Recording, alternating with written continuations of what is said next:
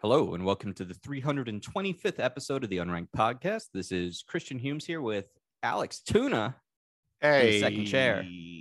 I'm always second chair. Just the two of us. Oh, actually, I'm not second chair if I'm not here. That's true. Actually, no. The second chair is always empty if I'm not here. You don't just they get move. third chair and fourth chair. Yeah, you don't just move over. Unless I'm not here. That's the one case where Tom jumps the line. He'll go from third or fourth to first. Right. I'd like to feel like my second chair is like reserved. It has like a reserved sign on it. It's the Taskmaster chair. Right. Yeah. Mm-hmm. Yeah. Mm-hmm. This season. Well, I haven't seen it. I know. Worst season? No, I said what a season. Oh, what a season. What a season. All right. It's been a good season. Why don't we just kick it off with the poke? Okay. Who's that Pokemon? Who's the 325th Pokemon that we're talking about this week, Alex?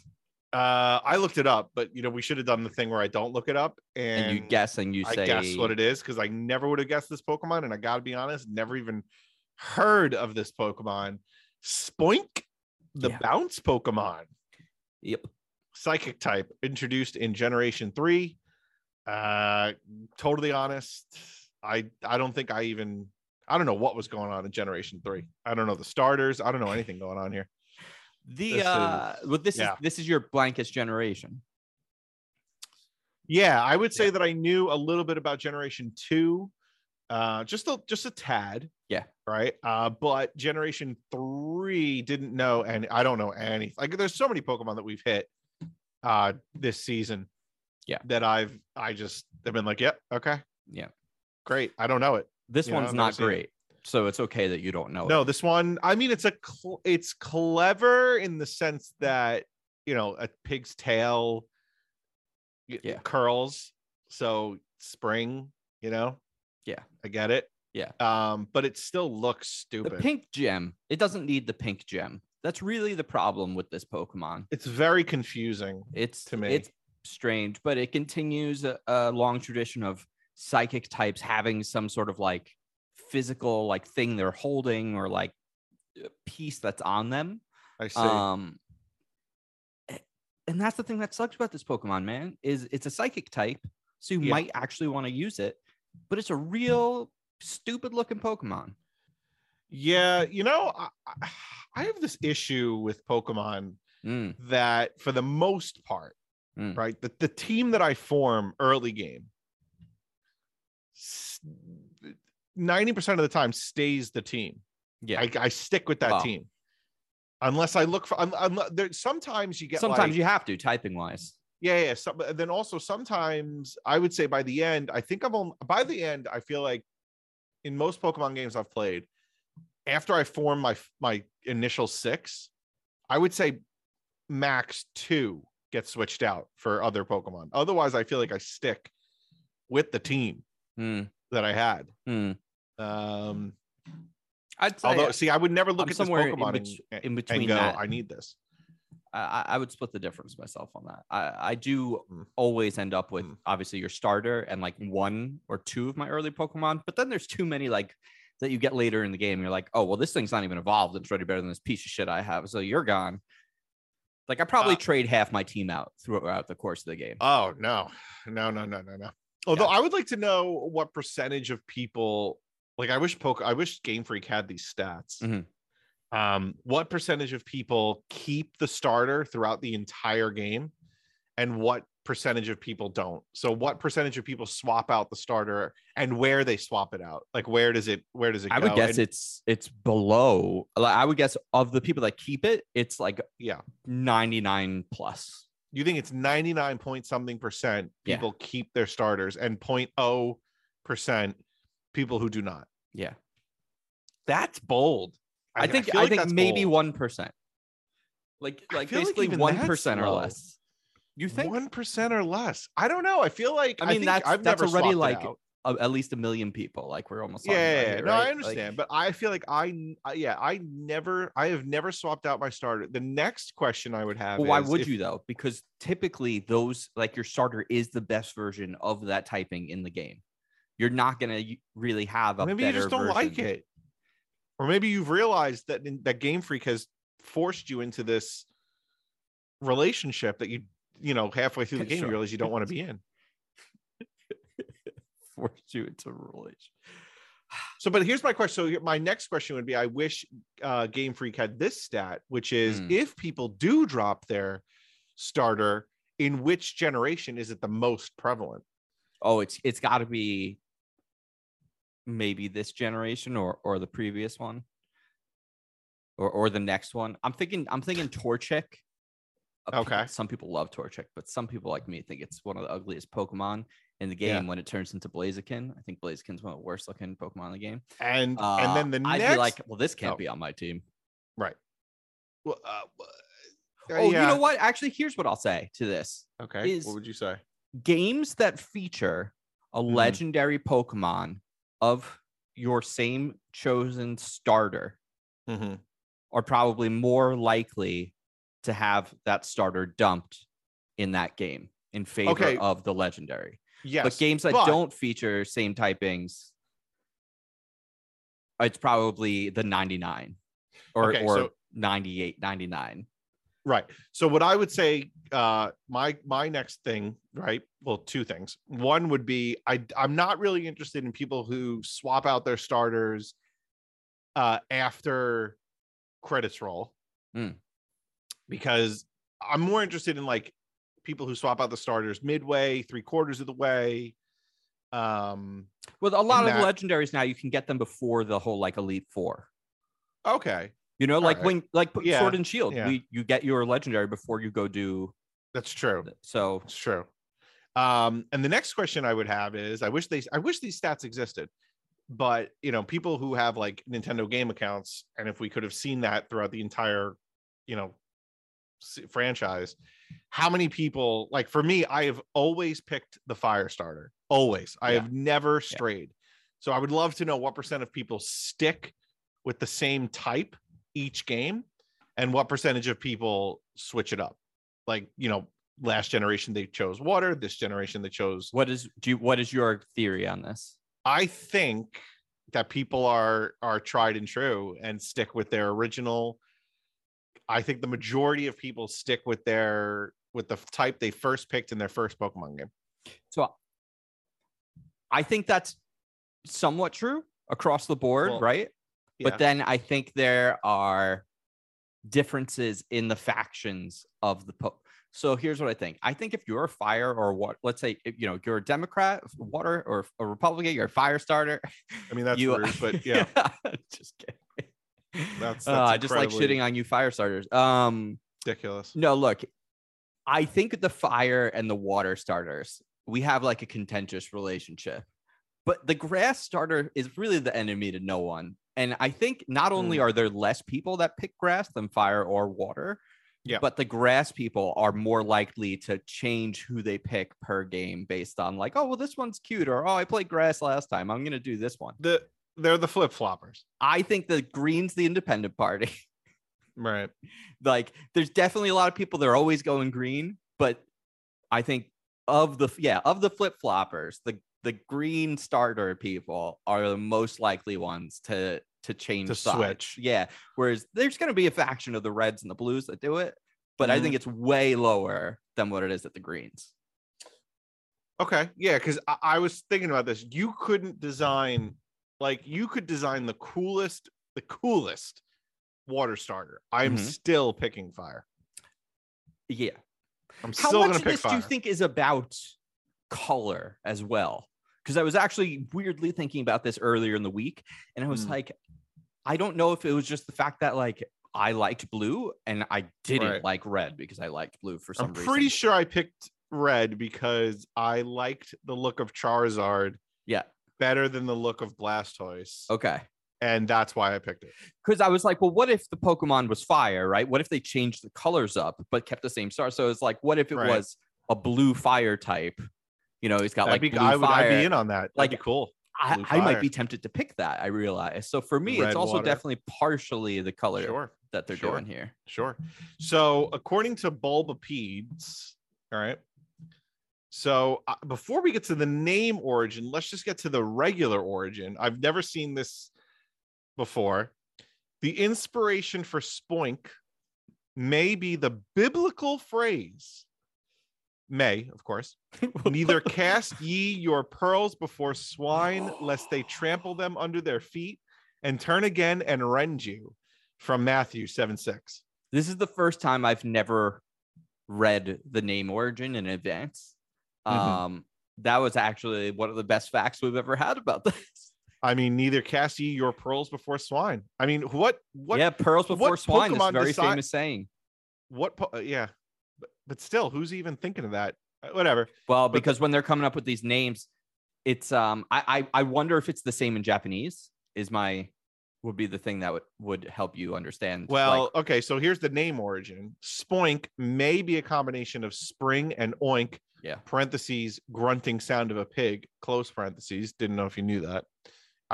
It defined oink for you. And then I'm probably saying this wrong, but Banabu, right, is the Japanese name, and it may be a combination of spring and the onomatopoeia for oinking. Okay, so the inspiration for the Pokemon design itself came from that, though. Pearls before swine. Yeah, the pearl before swine. Yep, that makes sense. That's great. I mean, well, hold on, whoa. We don't want to probably. May, right? May. Exactly. We don't want to. It's my opinion. Right. It's very likely. Right. Spoink might also be a literal interpretation of a spring pig. In pig farming, spring is the ideal season for birth. Oh, okay. I thought you were going to say slaughter. I was like, fuck. Spring is the best time to slaughter your pigs. To slaughter your pigs. Absolutely. Oh my God. All right. Well, that's Spoink for you. Good poke. All right. Might as well just stay on this Pokemon thing for another second. I messaged the group because I had a new Pokemon idea this week. Sure. After last week's Pokemon ideas. They need to. So we like the regional variants, obviously, because you came up with like a new narrative for the regional variants last week with, like acid, toxic rain, right? So regional variants are cool. Problem is, can't use them really outside of those regions, can't get them. So they should come up with Pokeballs made from, let's say in Alola, maybe it's got like wood from the trees, or it's made out of like the coconuts on Alola. And then the other one, it could be like stone from Galar, or stone from like a Huisin fossil of a Pokemon. Okay. So like that, they use the fossil dust, they grind it up, and they make it into so that way there could be Pokeballs for every region that is regional variant to the game. And then in the game, if you use that Pokemon on a Pokeball, let's say Meowth, when it evolves, you could get Alolan Persian.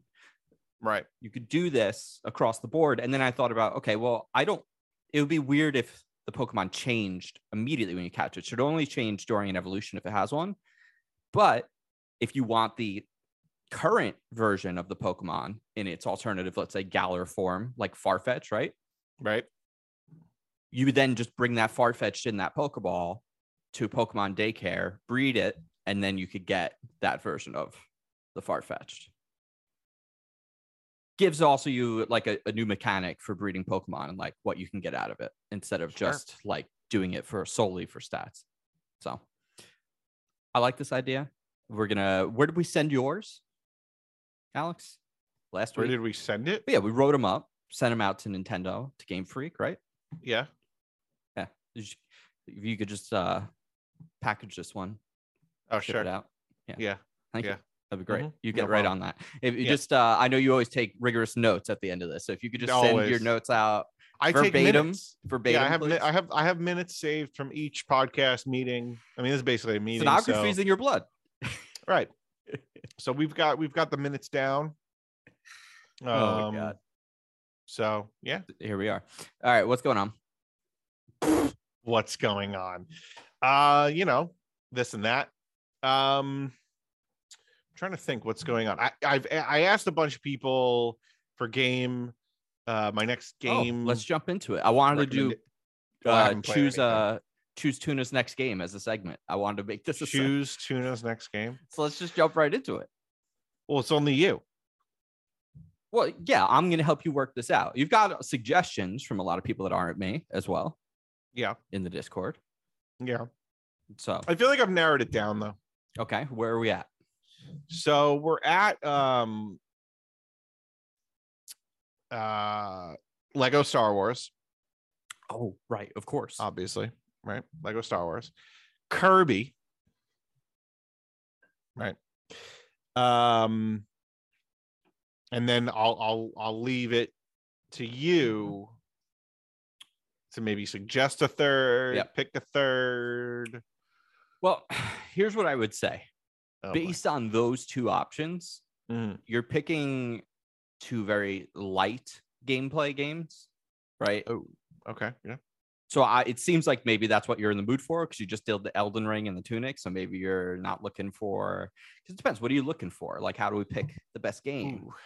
Well, I'm well, because I can offer some that are in the same vein as those. And here's the ones I would suggest. The first is one that be so lucky. You didn't play. I remember I was thinking about this earlier. You never played this as far as I'm aware. Did you ever play Cadence of Hyrule? Cadence of Hyrule? No. Okay, so I think when this came out, it might have been like around wedding time. You just didn't have time for it. And then that was it. But Nintendo let an indie games company use the Zelda property. And so they made a top-down Zelda game. And it's called Legend of Zelda Cadence of Hyrule. And it's a rhythm top-down Zelda game where they remixed, first of all of the Zelda music. So the music in it is fucking great, man. The music, because Zelda already has great music, but it's all kind of been remixed to be faster, a little bit more upbeat. Yeah. And then you do everything on timing. So your character, the Link, is always kind of like this. Moving. All the characters move on screen to the beat as well. So you move to the beat and you literally get into a flow, but you are doing just moving, shooting, you're doing all the normal Zelda things, but it's made for you to play it in a rhythm. It doesn't look like a rhythm game. It looks like a Zelda game. Very okay.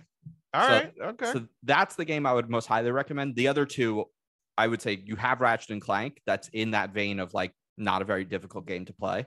And it's kind of just more fun. And the other would be Psychonauts, Psychonauts 2, which came out last year. Right. I had a really good time with that. That was one of the better games I played last year. So those are my top 3 recommendations for you in that vein. Okay. All right, fine. We'll take those 3 and I'll do a vote in my head. All right. So I'm trying to think if there's anything else that's going on over here. A little light on the TV viewing this week. Did you finish the Circle? We finished the Circle. Predictable. Yeah. I said to Therese when the person got eliminated, I said, here's who's getting first, here's who's getting second. That's exactly right. Yeah.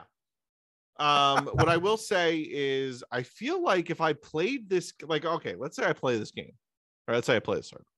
I got to the finals, right? I'm rating, spoilers.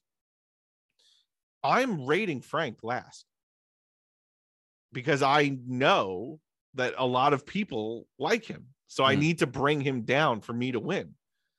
So at least but you see, it's really hard to gauge what they definitely perceived Frank as the favorite. Yeah. I think, but it's really hard to perceive it's really hard for us to perceive their perceptions of what is going on in the game, because we get to see everything that's going on in the game. So again, I feel like if I was playing this game, because when you it's a weird game because you vote, you're voting with it's not like Survivor or Big Brother or any of these games where a jury is voting for a winner based upon how you've played the game all season. You're in the game. You're in a really shitty situation when you're voting in a really for the winner, shitty situation because you have to decide with do I really believe I'm going to win, or and I'm going to play this as strategic as possible, or do I also want to make sure I'm not mad about accidentally giving the game to someone that I really don't want to fucking give the game to? Right. I mean, I would vote. I mean, that's the thing. If I think to myself, okay, if I vote Frank last and I put Everson first, what if everyone is thinking that and then Everson wins because I've done this because we've all That's done what it. happened with someone, Yeah. So, I mean, it's an interesting game. It's still interesting. I think, from my standpoint, I still say, I think you agree, we need more players. Yeah, in the game. The biggest thing the game needs. It needs more people. 100%. It's a 13 episode season where like 6 people go home, where like Survivor is a 13 episode season, and 15 people go home. Only in 13 2 people episodes. get eliminated from the first 8 episodes of this season's The Circle, which is insane. There should be, I think, 3 eliminations every 4 episodes, because you kind of need an episode where like like you put the elimination at like the start of one, so some, but like you need space for shit to happen. You need alliances to be able to fall apart. You need like something in the game to like trigger, like you need shit. I also think like you shouldn't. I really don't want to see people joining the game too late. I just think that they're like, if missing they do, shit. It needs to be like the recent people, and they need to come in groups at least. Absolutely, they need to come in groups. But every time I think about that, Alex, as much as it's true, there is a part of me that always remembers like, well, at that point though, I as a viewer don't care about the last 2 people coming in. Yeah. Anyway, but they are there to shake up the game. So I get that, but like I know, but like as a viewer, when the last 2 people come in, I'm kind of like, I've got 4 episodes left here. Like, I don't really care. Like, I'm not going to get invested in you. I don't really care. I just feel bad for that. Yeah. I don't know. I think the way they need to do it is when the last 2 people come in, there should still be 8 people like in the circle. So it should actually go up to 10. Okay. So now it's such a big group that you can have them in there for a long enough time that they matter. Versus like what they've been doing where they come in and they were down to like 7 already. It's like, I think it would be very cool. I'm sure this will be done. I feel like the circle, I don't know, maybe I think they like the way they're doing it because it's like lower maintenance and it's faster because they cut down the amount of people that were in it from the first season already. Yeah. I don't know. I kind of feel like the way this show is going, though, I feel like they're going to try everything and anything before they shut this production down. So, like, if it ever gets shut down, like as long as this thing makes them enough money and enough people watch it. But I feel like there should be Circle 1, Circle 2, merge the circles. That would be a cool concept. That's what I've wanted forever. That would be cool to see. The first season in the UK, I mean, I think all of the seasons of the UK, or at least the first 2, were before Netflix was like running the show here. Okay. But so there were only 15 contestants in the first season in the UK. But there are 18 episodes. So they spend a lot more time like with the people before there's eliminations. Right. But like way more happens than the games and shit that they use. Yeah. Like are much better at like causing like factions to form and break on the show versus what we get, that's the thing. It's like this season, they need more people, but they also need to like, I don't know. You were right. Everyone was a little too nice. It was a little too much. It was a little too nice. It was a little too circle. And that's the best part of the show is that like it's not like a shitty experience. No, because it isn't really about relationships, but you need a little more drama going on, like a little more something, or just competition, right? Yeah, more competitions, more catfishes, more. Yeah, Yeah. So I have done the opposite from you when it comes to TV this week. Okay. I have watched the complete series of 2 different shows. Well, they were only both like a season. Since the last time we spoke. Yeah. Well, the last time we spoke, I just mainlined Succession the week before in like 4 days. I watched all of Succession like a psychopath. Right. My back is still really fucked up. I got a CT scan. Don't know, but I'm probably softball probably done for me for this season. Wow. Just because we're halfway through the season already, and since my back still, honestly, it's awful. So it's like I'm kind of just sitting on the couch all day. So it's like fucking just turn the TV on, pick a new show, and go. So I started at Abbott Elementary. That's very funny. But I started what? Abbott Elementary. It's a new show by the makers of The Office. It's on Hulu. It's a sitcom. It's about elementary school. It's very funny. Okay. Highly recommend. Very good. All right. But before that, I started a show on Amazon called Night Sky, starring J.K. Simmons. Starring J.K. Simmons? Yes, starring J.K. Simmons. All right. And I ended up really enjoying it by the end of it, but it is one of the most slow burn TV shows. Like the pacing is like, it is a slow show. And there are characters that like you're kind of watching multiple stories at once kind of like come together from like a couple different perspectives. All right. Some of the characters I just felt like I don't know why I care about this story a little bit. Like they just seemed kind of cheesy for a while until like it came together. And when it came together, by that point, like, oh, I cared about everything that was happening. But it's such a strange, bizarre concept. It's just like J.K. Simmons and his wife, who are just like grandparents. So they're moving slow, they're talking slow, like everything is like at grandpa speed. Okay. They have a room under their like home, under their land, that if you go inside it will teleport you to another planet. What? But this planet, they're just like in a room with like a viewing window out to the planet. It just looks like a desert, like a deserted, like no one's there, right? They've never like gone at it, so it's just like they just have this thing. They don't know who it belongs to, right? So it's just like, well, what the fuck is this? Like they discovered this at their house, right? And then obviously everything starts connecting and all. So that was pretty cool. What the fuck was that other show I watched? I watched Slow Horses on Apple TV Plus. Yeah, I haven't heard any of this, but okay, yeah. Slow Horses is a spy novel series, apparently. Okay. It's got what the hell is that guy's name? I'm so bad with remembering actor names all the time. Well, right now, I'll tell you this. I'm watching Peacock's The Lost Symbol. It's like a what? Da Vinci Code style. It's terrible. I'll be honest with you. It's really bad, but I just needed background TV that wasn't the same background TV that I've had on for the last 2 years of the pandemic. Jesus. You know? Yeah, it's like I needed something else. So now I was like, you know what? I'm just going to watch every show that I've like even mildly curious about.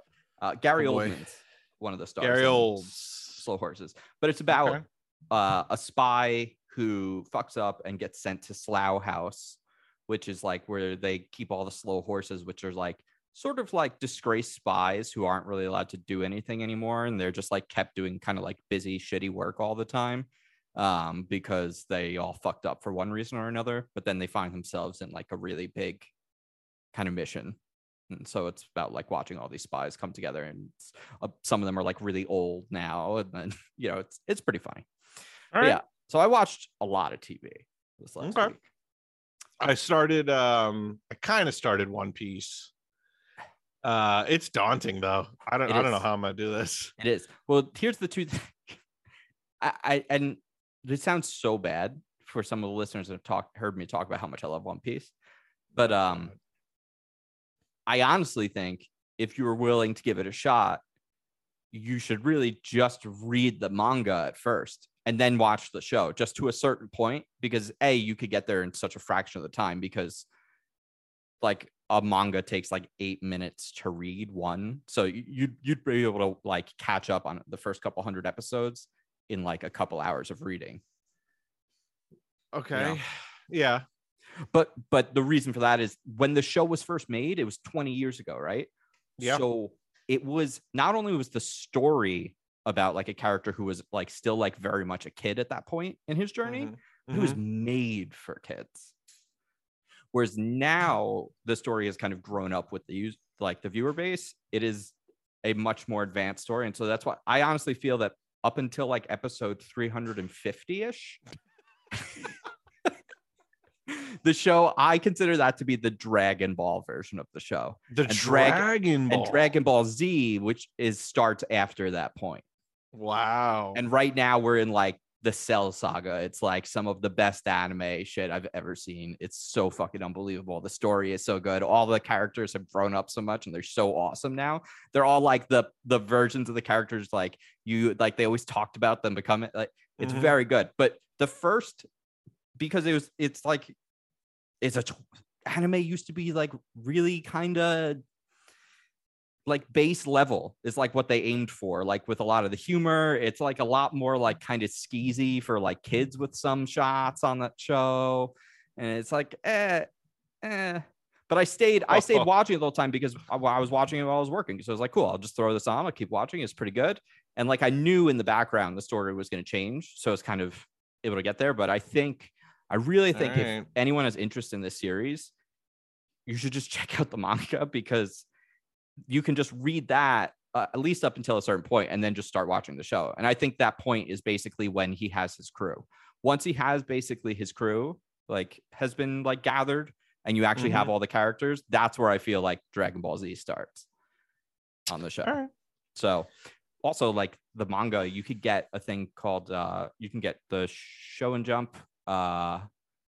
It's like $2 or $3 for a month and it gives you every single manga. So you could watch read all of them. I have it on my iPad. It's very good. So, because I actually read the manga now because it's like a year ahead of the anime. Oh, wow. So, okay. Sorry, that's last. Adam Conover is back. I saw that. What is this? With a show on Netflix. Yeah, what is it? It's about different aspects of the government and how they treat.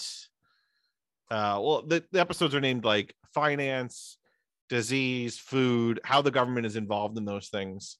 And it's produced by Barack Obama. So they have a nice little beginning part that says like, why should people listen to this? Because you're producing it. And Barack Obama's like, well, I want people to know about the government. Okay. It's good. It's kind of like Adam Ruins Everything, but I was going to say like it's production level, bit, right? Production level down. Oh, whoa. Production levels down? Well, it's not as like there aren't as many characters. He's actually like speaking with. There's not as many jokes. Sure, I wouldn't think so. Yeah. So when I say production value down, I just mean like I feel like they didn't have as much money as they did for Adam Ruins Everything. But it's not as joy of a watch. Yeah, I mean it's still informative. It's still informative, and it's still funny at parts, and it's still like there are like he really tries to show like, yeah, the government's doing this great thing, but here's why it's bad as well. And here's why you're not benefiting from it, because capitalism sucks. So but it's all right. That actually sounds good, because I saw the like thumbnail and I was like, what the fuck is this? The G word. And I just kept scrolling. That Netflix's thumbnail algorithm did not work on me for that one. Which, that's a thing, right?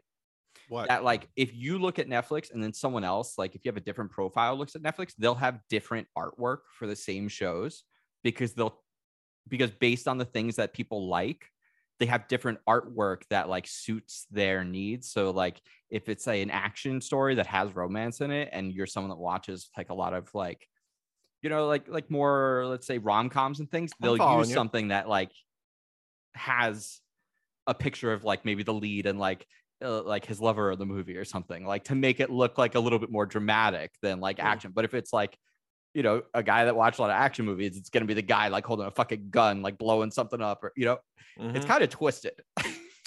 Yeah, a little bit. It sounds it. It's a little bit twisted. All right. We're going to talk about little games. Go ahead. So Alex and I have been replaying a game that unfortunately So let's actually, this is good though, because we'll complain about this. We can complain about this. Oh, okay. So yeah. All right. We'll let it roll. So we've been playing It Takes Two, but we're playing as the opposite character than we played the last time, while we wait for We Were Here Forever to actually come out on consoles instead of not. So we've been playing it, and our complaint is just that it's such a great game, right? But it's just hindered by the story, the story. You should just be real about story it. and the fact that our relationship as friends has been really put to the test. We were on the outs already, and the story itself just really triggered us, and it's really a shame that the game is so good. But I'm mostly upset, Alex, about 4 other children of divorce such as yourself.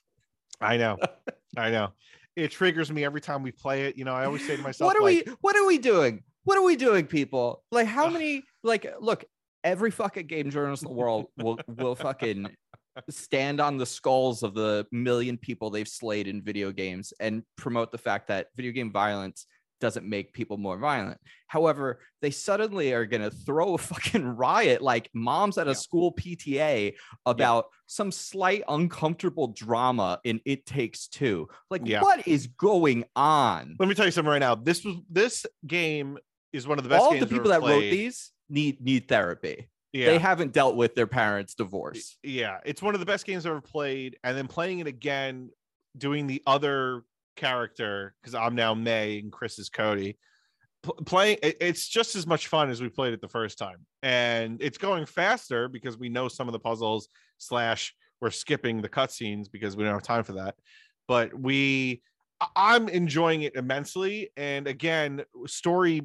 Who cares? Like, first of all, I don't mind the story at all, but no, because the gameplay is part of the story, right? And the gameplay is amazing. The gameplay is amazing. Like, the mechanics are amazing. I'm going to call them gimmicks. Each gimmick is incredible. I really feel like each one was well thought out. Yeah, and I really feel like it. Like, I don't think the first time we played, maybe the second time I'll change my mind, but the first time we played, and so far we're about, I would say, what are we, halfway through now? I would say that there isn't one gimmick in that game that I didn't like, that I didn't enjoy, that I didn't think was like well thought out and even fun. Even the mini games, the ones that we don't replay, they were still fun to do once, but it's like, okay, well, there's no additional depth on this, but it was really fun to do that like 1 or 2 times. And then or the other things you can do in the game, not just forget the mini games or whatever. There's other things you can do that are just fun. The game is everything's interactable. The game is fun, and story be damned, it's a fun game. And I'll be honest with you, I like the story. The only thing I don't care for is the fucking book. I don't like the book. I don't like the book. The book is way too annoying. Yeah, but anybody who was actually like triggered, or Matt loves this the book. This isn't a suitable story for the stop. Yeah, honestly, stop.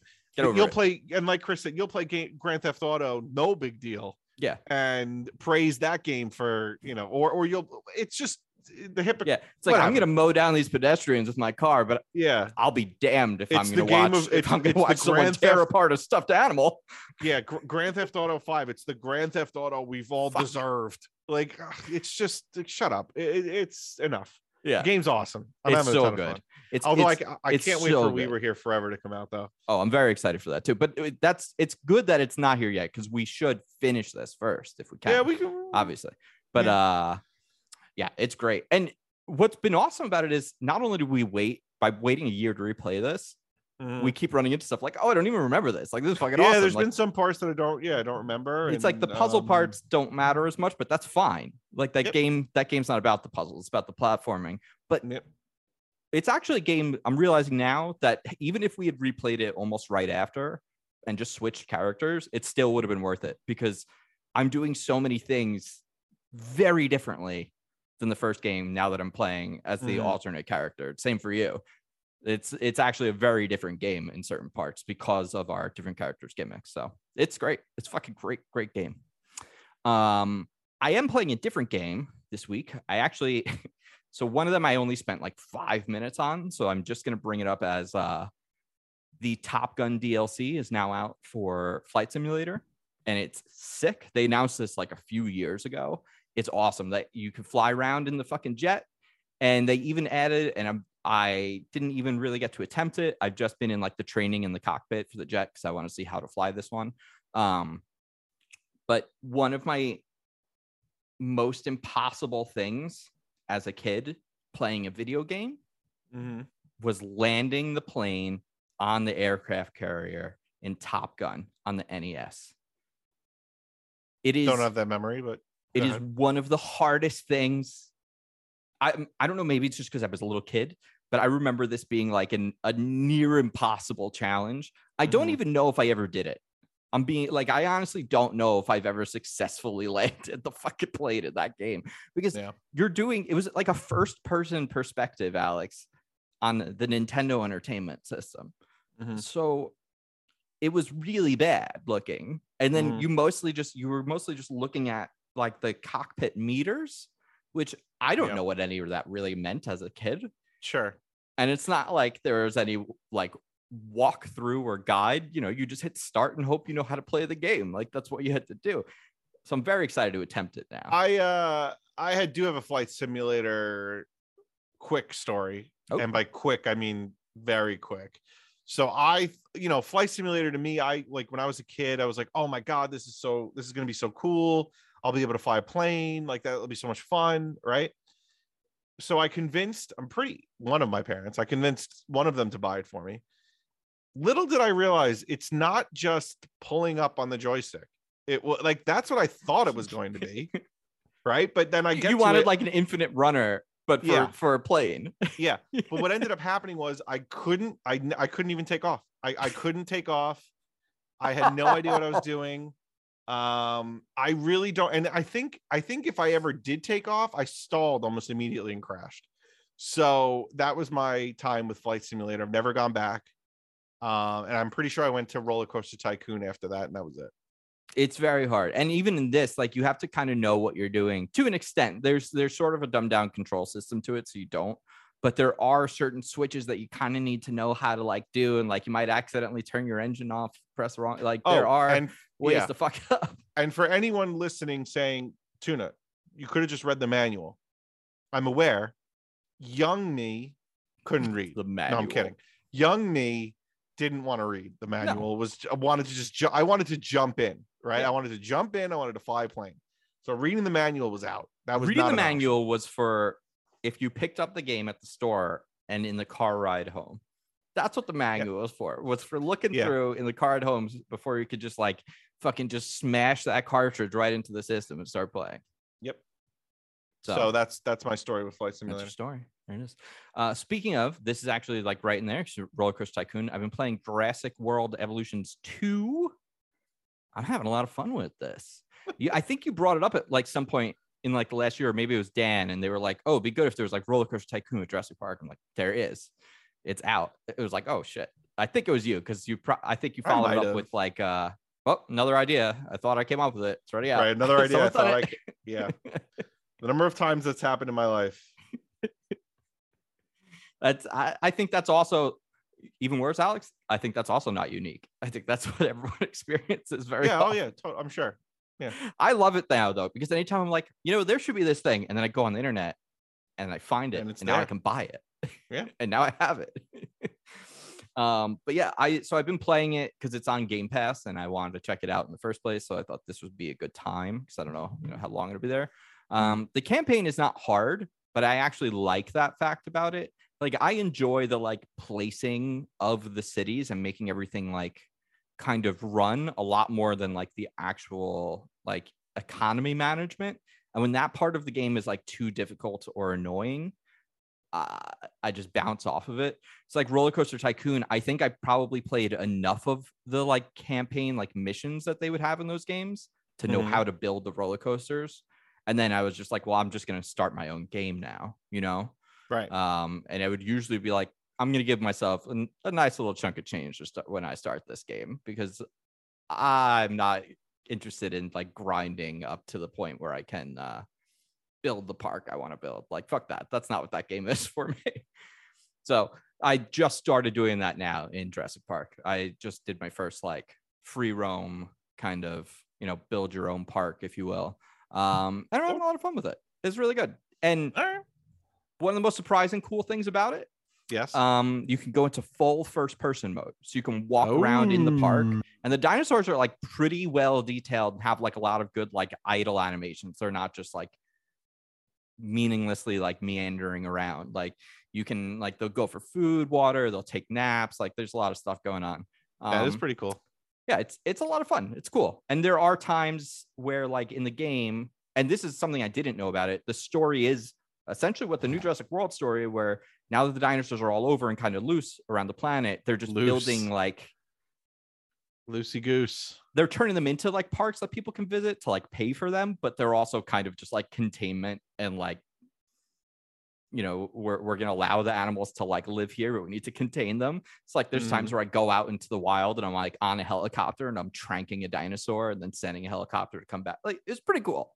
That is pretty cool. That does sound cool. Does sound cool. And it looks really funny when a little helicopter flies in and it's like carrying a giant dinosaur below it on like a crane. Right. And it like drops it into your pen. So it's a pretty good time. I've only had a couple people get eaten. Otherwise I'm doing pretty well. Yeah, you know. Hey, look, that's what if you want to run the risk, Alex, if you want true dinosaur freedom in this country, some people are gonna, you know, get their heads eaten.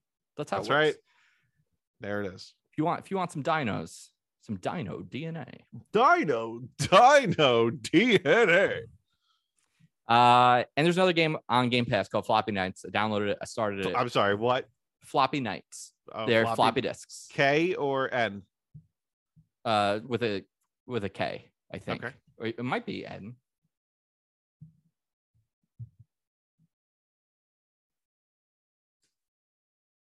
Floppy Nights with a K. It's sort of like a Pokemon-esque game, except the like creatures that you capture and summon, you store them on floppy disks. They're like programs. Okay. So, Digimon then? Yeah, it's a little Digimon-esque, if you will. Right. But that's it. Other than that, I think we go to the news.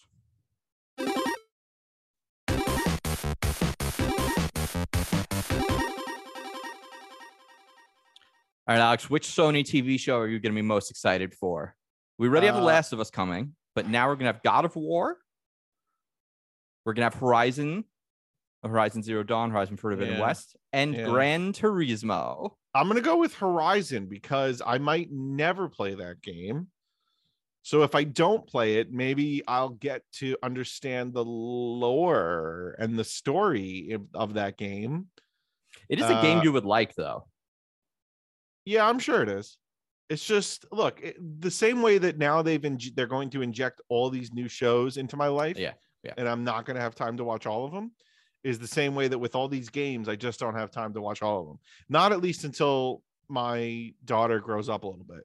And then she can play them. You can do it in co-op. Yeah. No, I mean, I would be lying if I said I wasn't immensely looking forward to playing Smash with her one day, playing Mario Kart with her one day. It Takes Two. It Takes Two with her one day. Sure. You'll have to skip that one part of the story. Might be dramatic. The very dramatic story. She will have nightmares. Grand Theft Auto. Right now, she is an extremely active child. It's like it's out of control. She wants to climb on everything. She's not even 9 months old. And today was the first day that she stood unassisted by herself. Oh, so we're like, what the fuck? Like, come on, kid. And she's not like she's very rarely a baby that's like, yeah, I'm gonna chill and play with my toy right here. No, she's crawling over there. She's crawling over there. She's climbing on the couch. She's climbing on the chairs. She wants to pull her to stand. She wants to just explore. And I'm like, there's time for that. We'll have time. Relax. Dad had a long day. Relax, kid. Sit here with me. Watch Sesame Street for 30 minutes, please. So anyway, once she like gets into watching TV when she's a little older, it'll be easier because there's some games you could probably put on and play that she'll just watch. Right now, you can be like her own personal streamer. Like she'll watch you play games, and you just have to like deliver commentary while you play. Right. It's funny because we're making her a playroom finally. Yeah. And we were gonna buy this couch from whatever. We were like, oh, we'll spend the money to buy a couch. But then we thought, no, with this kid, she's gonna completely destroy. So we're getting a couch from it's called the Nugget. Okay. So it's just this, like, I think it's like 200. It's less than $300, but it's two something. Yeah. Anyway, Point being, it comes basically the cheapest couch you're getting. It's cushions and like triangle pieces for the backs, but like it can be rearranged however. Oh, cool. She can climb all over it. She can stack them. She can like go crazy with it. And we were like, that's actually perfect, because the other couch we were looking at, like, it'll be a little bit until she can actually climb up on it. So this one's just sits on the floor and she can do whatever the fuck she wants to it. Destroy it if for all I care. Like, it's a couple cushions. So that's what we're dealing with. It's tiring. It's tiring us out. I bet. Tiring. It's a lot. I almost, this is going to sound bad, but there are some nights where I'm like, is it 7 o'clock yet? Like, is it bedtime yet? Because it's now we understand why our parents wanted to get us to sleep. I know. Yeah. Anyway, hit me with the news. So you got TV shows. What else you got? Yeah, Gran Turismo TV show. Okay. I actually think that's more compelling of a TV show. You think that's more compelling? Oh, than the game could be. Yeah, because in the game you're just simulating driving cars. So it's just, and most people are simulating driving cars with a controller. So it's also not like driving these cars. So it could be Fast and Furious, the TV show. It could be anything. Yeah. It could be anything. Like this game could be absolutely, like, they could try and do like Succession with like an F1 team or something, like, like, or one of those car manufacturers. I'm going to rebut what Tom said. I think it was on his stream. I don't think he said it here. Okay. But Tom loved, correct me if I'm wrong, but he loved the penultimate episode of Halo and loved the finale. Also, liked the story, liked everything about it. He claimed last time that he didn't say he loved it, that he liked it. All right, fine. What I'm going to say to you right now, I think that's still a bridge too far. I agree. I think the penultimate episode showed they don't know what the fuck they're doing. And they got lucky with the first couple episodes. And then they got lucky again with the last episode. Now, what I will say is I will build off of what you just said, was that this could have been an amazing show. You could have made an amazing show, and you didn't. You had the opportunity to.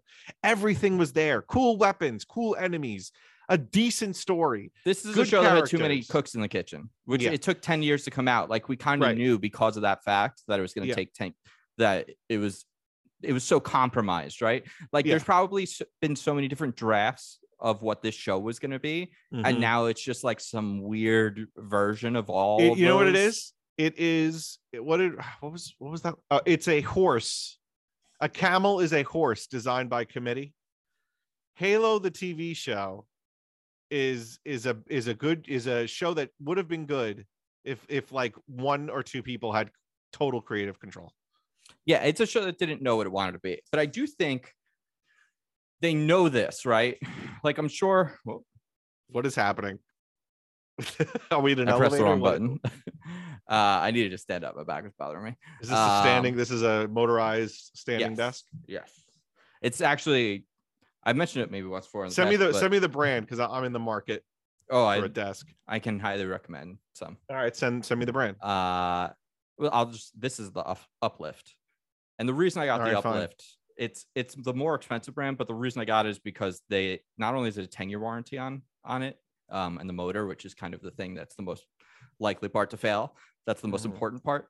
But it was the only one that also could go as low as this one does, which is amazing because it literally goes like right over my legs if I'm sitting on my couch. Which one did you? Just the standard? I think narrow, regular. I got a regular. Corner? I got the bamboo top. All right, let me see. Yeah. See what we got here.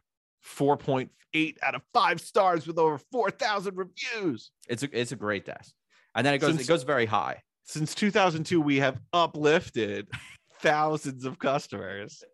Have you? Yeah. The website, for whatever reason, is taking a long time to load. Maybe a lot of people are looking for it's one of those fancy websites, where everything it's like super image heavy and oh god. Yeah. You want to look at it on your iPad, it'll probably work better.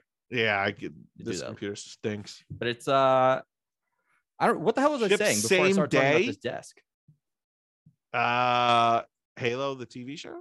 Oh yeah, I think, look, the show's had a lot of feedback on what a lot of people think they got right, and because that's the real story. Is a lot of people will admit there are some things in the show that were done really well, and some episodes were very good, and people are very clear about the things they don't like. So as long as the people that are involved in making the decisions for what season 2 is pay attention to the feedback from season 1, we could have an awesome show in our hands. We could. Right now, we have a very roller coaster show where week to week, I can't decide if I'm going to keep watching. Right. And then I watch something cool. And then I'm like, I guess I'm still in. Right. And the finale, I thought, set it up so that it could be awesome. Yeah. Right. Although Chief it's weird because I don't know what the hell they're actually saying there in the finale, because it also seems like a also bizarre departure from reality of Halo. Yeah. So scrap that. But Chief is with his squad. Yes. Okay. Yeah. So, and Cortana's on his side and he's on Cortana's side. So that has the makings. Like, I like the Spartans. I like Riz, Kai, and Vanek. I liked them. Oh, it's cool. So, it's like we get the best thing out of Reach added into like having Chief. Right. So then I want him to hook up with Soren. Right. And then we got Baby Chief. Who's Baby Chief? The baby of Master Chief after he hooks up with the other Spartan. Oh. And then it'll be like Grogu. It'll be like the Mandalorian. You just have little Baby Chief in a little green suit floating around behind them as they go on missions. So it's got it, right? We've got the makings. Yeah. We can also easily scrap. I think I have to quit this website because it's making my connection really slow. Yeah, stop doing stuff on this old computer that you use. Jesus. Okay. So it has like the finale, I feel like set up things where it's like, okay, we can take where we are and make a great show now. Yes. We can trim a lot of fat. Oh yeah, there's a lot of fat to trim. We could trim a lot of fat and we can what is that called? It's called like Charlie Cunningham or something like that. In Happy Days, there was a brother that like left the show, like just one episode just wasn't in the show, and then they never addressed it, and it never either it was Happy Days or some other show. But I feel like there's a lot of things in Halo they could just never talk about this person. That's happened in a lot of older shows. Yeah, well, what I'm saying, like in this show, I feel like I could tell you 4 people on this show. Do you remember I started rewatching The Good Place as background TV for when Therese is in the room. Because she was like, I can't keep coming in the room and I'm watching you watch something I've never seen before. She's like, this is like the 4th TV show you've watched this with. I was like, all right, I'll put on The Good Place. I put The Good Place on. Haven't rewatched it since it was first came out. Holds up very well under a rewatch. Very good. Chidi Adegoniyi originally had a very thick accent in the first episode. He did? Yes, he did. Huh. Yeah. Yep, he originally had an accent, and they dropped the fuck out of that accent. That did not make it, I think, more than the pilot episode. Because he's like, whenever he's like telling her like how to pronounce his last name, he's using like a thick accent for it, and then everything else he's saying has like, there's like that little bit. They just drop that after that episode. That's just gone. That's what pilots are for. Sure. Like, hey, we got most of it right. We just don't acknowledge these other things. We basically had a pilot episode of Halo that they really should consider everything that went on and went, okay, there's some good stuff here. Yeah. There's a lot of stupid stuff.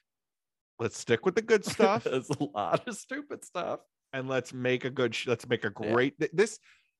I just feel like the source material, it's so easy, man. You can make a great show and get some of the goddamn fucking music in the show too. Come on. God. I couldn't agree more. All right, where are we now? So today was Star Wars Celebration. They announced some new stuff. Cassian Andor series. I know this isn't games, but I'll get to why I'm talking about it for games in a second. That's coming out in August. It's a 12 episode show, which is by far longer than any other Disney Plus show, which is, I hope it's good. It looked actually very cool. And I wasn't excited about this at all because I think Rogue One is like good, but I didn't really care about seeing a show around a character from that movie. I loved Rogue One. Well, this follows the guy Cassian, basically the male lead. It follows him leading up to that. I don't know that I really care about that though. Well, not like actually leading directly up to Rogue One, but like all the shit he was up to, because he had like gotten into a bunch of like crazy shit, I guess, was like thematically part of his character in Rogue One. I had no interest in it really until I saw this, and then I totally changed my mind on it. So looked very cool. I did watch the leak of the Mandalorian season 3 trailer. I didn't want to watch it. Sick. Well, it's going to be the same trailer we're going to get to watch. It's just maybe going to be in a few weeks. It's not just. I'm not a big fan of watching trailers. Okay, so I understand that, and I'll say I mostly agree. I'm at the point where I will watch usually the first trailer for something. Okay. Is where I go. But with this, I was like, oh, I'm definitely watching this because this show doesn't come out for a year. So like, if anything's in this, it's literally just like the first episode. And that's basically all it is. I guess I just don't I'm interested in watching the show or the movie or whatever. You don't need it. I don't need the trailer. Yeah. I don't.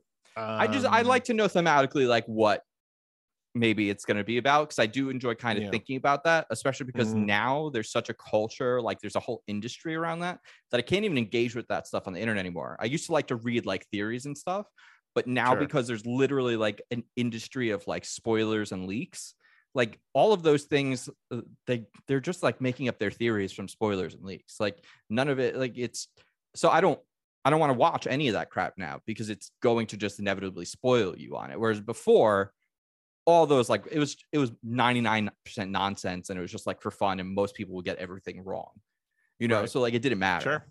It's like, it's like when Lost was on TV. It was like, go on the internet, talk to people about it. It's fucking sick. It's great. That was when it was fun. Yeah, it's you not can't do anymore. that now. It's not fun anymore. It's not. You can't do that anymore.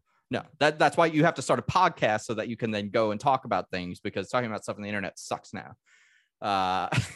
That's basically where we're at. No, it does. It does. It sucks. It's a terrible experience for everyone. Yeah. So Jedi Fallen Order, great game. I really enjoyed my time with it. Did you play that? I think you got started and you couldn't beat a fight. Huh? And you said you got like stuck at one of the enemies, like one of the fights or something. No. I don't know why I stopped playing it. I think that's what you had mentioned, that you like found the combat, like the fight, to be like frustrating. And it was funny because it's a Souls-like game. So now that you've played Elden Ring, if you were to go pick this up, it would be like a walk in Baby Park for you. You'd be like, oh, Elden Ring for children. Sure. No problem. I know. That's pretty funny. I was thinking about that earlier. I was like, oh, maybe I should re-recommend it to him, because he would be able to like slice his way through this game now after playing Elden Ring. I think you're right though. I think based upon the fact that I played Elden Ring and then Tunic mentally, I would say that I'm in for a nice cash. That's why I'm doing like Jurassic Park. I was like, oh, this is fun. I'm just like fucking. I actually thought about booting up Roller Coaster Tycoon again. It's the. So what is that called when it's like Old Faithful, right? Yeah. Yeah. Old Faithful. Yeah. The other thing, Multiverses, we didn't get our invites. Pretty bummed, Alex. Yeah, that's pretty bumming. Going full open beta in July. All right. And there's like a very like strong character leak that's out right now, and there's a ton of characters that are coming to this thing. I'm super pumped. I'm very excited about the Steven Universe characters, because that is a very good show. And it's kind of like a fighting show, so they're gonna be very good for that. Okay, we're gonna do a little mail. Sure. You gonna sit back down?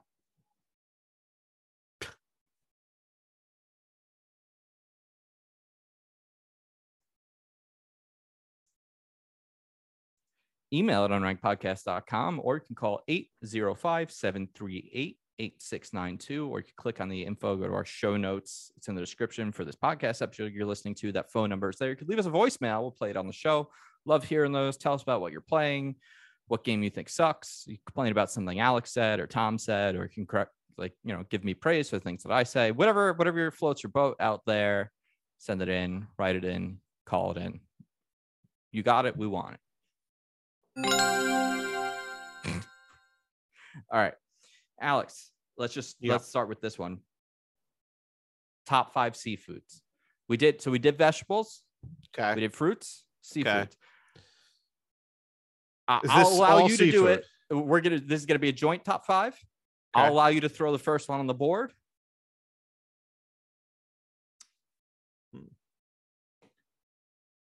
Is this a joke? What do you mean? You think I have like a number one? It feels like there's one that like you're obligated to put on this list. Oh, tuna. Yeah. I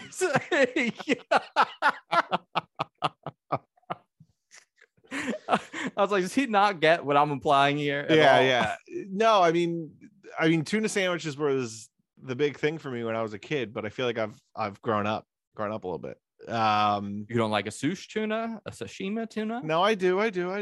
But I'm trying to think, do I enjoy salmon more? Oh, is really the question. Or do I enjoy a seared tuna? But I also like mussels a lot. But it also mussels need to be in a sauce. Otherwise, not great. Also, okay, so I'm going to go with. Oh, I know what I'm going to go with. 100%. Well, you're going to pick one. I'll pick one. You pick one. I pick one. And then I know what I'm going with as the top. This is the top thing. I will splurge on this. I will get this. No problem. I don't care how much it is. King crab legs. Hundo pig. Okay. Yeah. That is something that cook, eat, done. Incredible. Also, I think lobsters are overrated. So if you're going to put that on this list, I might have to veto. I don't think I was going to put this on that. I think lobsters are too much work for not a lot of payoff. Yeah. And I think they're very expensive. Yeah. For something that you're not 100% sure is going to be good. Whereas I've never had a bad I think they would make leg. my top 10. I don't think they would make my top 5. Yeah. I don't think I've ever had a bad king crab leg. I've definitely had a lobster that I was like, wish I didn't spend the money. We're just going to say crabs, not king crabs, because there's so many big difference. All right, fine. King crabs. Okay. Big difference. I'm putting salmon on the board. All right, salmon's fine. Salmon needs to be there. Salmon's fine. After salmon, so I really like calamari, almost in any way, right? Fried, ceviche, grilled. So I don't know how you feel about that. I might want to put it on. Again, I want to put clams and mussels on, but I really feel like those two things, you really need them in a sauce. They're not great. I mean, yes, you can have clams raw. What about oysters? I love oysters, but that's me. Because I love an oyster. Oyster might be our joint then. All right, so we'll put joint oyster decision. Down. So we got king crab legs, salmon, oysters. All right, so then you get one more and I get one more. All right, so I was thinking about octopus, but octopus is so hard to get right. Yeah. Shrimp. Oh, it's a good one. Yeah, that is good. That is good. Boy, so I get to add the final one. I mean, I feel like we only have one actual fish, so that we should have a second. Part of me thinks tuna, but maybe should I do something else like yellowfish? It's just spicy tuna is my shit, man. So then do tuna. Fucking spicy. I really wanted you to pick it because I feel like I'm. I grew up, man. I grew up. You know, like I'm. I don't want Chilean sea bass is very good. Chilean sea bass is a very good fish. Branzino, also very good. Flounder, not that great. My mom used to make flounder on some Friday nights. I used to hate it. You ever have what is it, the spiky one? Urchin? Yeah. Sea urchin? You ever have that? It's pretty good. I think I have once when I went to a fancy restaurant. I wouldn't be putting it on the list though, but it's pretty good. No. Yeah, dude, I gotta put tuna. All right, so tuna, there it is. Rounds it out. Oh, you're such a fuck. Well, there it is. All right, so we've got tuna, salmon, king crab, shrimp, and oysters. I think that's a pretty good fiver. That's a good 5. I like it. That would be so much harder if we had even one. With 2 people, you can get this list down. Once you have that third person, like, if Tom were here, he'd be like, king crab. King crab. No, I need lobster on what this. What are you high society with that king I think crab? Tom will put lobster on. Can you do me a favor? Can you text him right now and ask him to name stupid Netflix party in New York City? Like, he thinks he's fucking. It doesn't really matter. Cool. Tom's in love with you. He will be so excited. Not. He will be so. What do you excited. want me to ask him? Be like, hey, what are your top 5 seafood? Because Chris is are terrible. I need better options. Chris's are terrible. I need better options. Because he'll probably like source people that he's with too. Yeah. If I text him this, he's not going to look at it till later. Nice. But if you text him this, we might have bubbles in 30 seconds. Noah Tom. It just depends if he's got his do not disturb on. But he's got his Apple Watch. You were talking about he's got his Apple Watch, so he's going to see that this is going to come in. All right. We'll see. We'll report. No, there's sometimes I text him and I'm like, like a lot of hours will go by, and I'm like, come on, I'm asking you a simple question. Like, let's go. Yeah. Well, I get that with both of you too. Well, if I don't answer you, it's because I got distracted, usually by baby. Yeah. And then I forget that your text is there. Well, I actually don't usually ask questions. I usually just send stuff that you send me stuff. Yeah. I do it to all of you because, I have a lot of extra free time during the day just by the nature of my job. Like I have a lot of time where I'm just like not paying attention to stuff. Mm-hmm. So I'm like, oh, I saw something interesting. I think they would like it. I just send it to you. Right. So, but most of the time I do see it and I'm like, oh, but then if I get distracted and I've already opened your message. Yeah. Then I do sometimes forget that it's there. And then I see it and I'm like, fuck. But most of the time it's nothing important.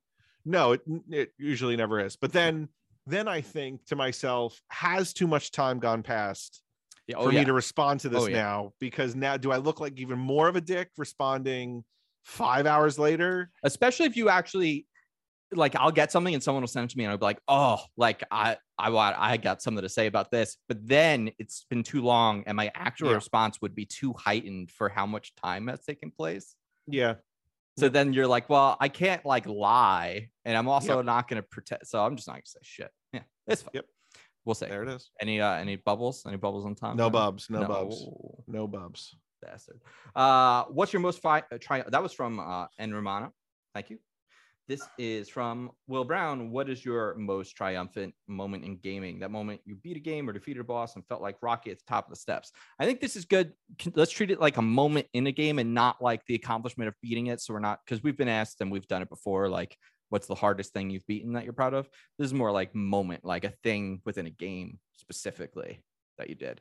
Honestly, one of my most triumphant things is definitely, I can't give a specific one, but there were a handful of levels that we played in N+ for over an hour. Oh, yeah. That like just getting past those stages was one of like the greatest gaming accomplishments. Well, like I was overwhelmed. Now that I think about it, like timing played a factor in that, and the fact that we were also playing online, and the online maybe wasn't that great. And we were both doing it like over Wi-Fi back then. Yeah, right. So it was to the point where like sometimes we'd be in a room that we were trying to pass, and eventually we were trying so many times that like you were laughing, I was laughing, fucking up, and then it would be like, come on, focus, like come on, I'm not going to bed unless we fucking beat and this. We're using Xbox wireless headsets too. There's so many points of lag and internet disturbance for that game.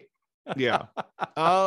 So in terms of, for me, the most triumphant, there were a couple of those in Elden Ring, just because the bosses were so hard and I died so many times. Of course. When I finally beat it, it was like I did a fist pump, being like, oh my fucking god, yes, suck it. Yeah. Definitely the Queen Valkyrie in God of War.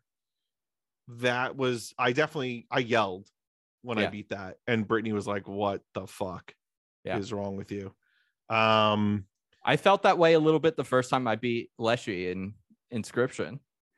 Yeah, a little bit. It wasn't too hard, but I felt so satisfied about thinking that I beat that game that I was so pumped. And also, I will say there's the end, I would call it the end game puzzle in Tunic. The like the let's call it the completionist puzzle in Tunic. It's like the ultra puzzle. That was one of that I have. Man, and it wasn't necessarily that I felt like Rocky, but I felt like a genius. Like I felt like a wizard. Like I was like Gandalf, fuck you, get out of here. Yeah. There's been a couple, I mean, I can't think of anything absolutely specifically, but there have been a couple games of Halo, like way back, like back when we were playing a team that was very good, right? And you could tell right away that they were good. and it was like 49-49, and it was like, you know, someone's got to get the last kill. You're telling the less skilled people, don't die, just hide. And then like for me to be the one to either get the kill or let's say score the flag, right? Like we definitely had moments where it was like, oh my God, on Zanzibar with the bomb. Like where we definitely we all worked as a team, and we did, like, we planted the bomb or something. We definitely had moments where we screamed like in triumph over the team, because the team we felt that good, and it felt really good to beat them. I'm trying to think of any other like individual games that I've played that I've had those kind of triumphs, but as we heard from last week, it's really hard for me to think on the spot. Yeah. And I need to be reminded of things in my own life. So you're gonna be so mad with today's game. Oh fuck. Maybe not. I think you'll actually be fine, but maybe you won't be. I feel like I'm not. Okay. Oh, I beat GoldenEye. Me and my brother beat both actually GoldenEye and Perfect Dark on the hardest settings, which was like, it was like Secret Agent or something. And it was like, obviously Perfect Dark. It was like Perfect Dark mode. It was, or Dark Agent. I can't remember, but I beat both of those on the hardest setting. Those were fucking hard games back then. Those were not easy. Sure. Especially because they would like tack on extra missions, and it'd be like, don't let this person take any damage, and then also make sure to bring this over here by this much time, like where it's like, all right, wait, everything's harder and you're giving me like meaningless tasks to do. That shit was always the it was like keep Felicity alive or whatever, like keep Natasha alive, Felicity at the facility.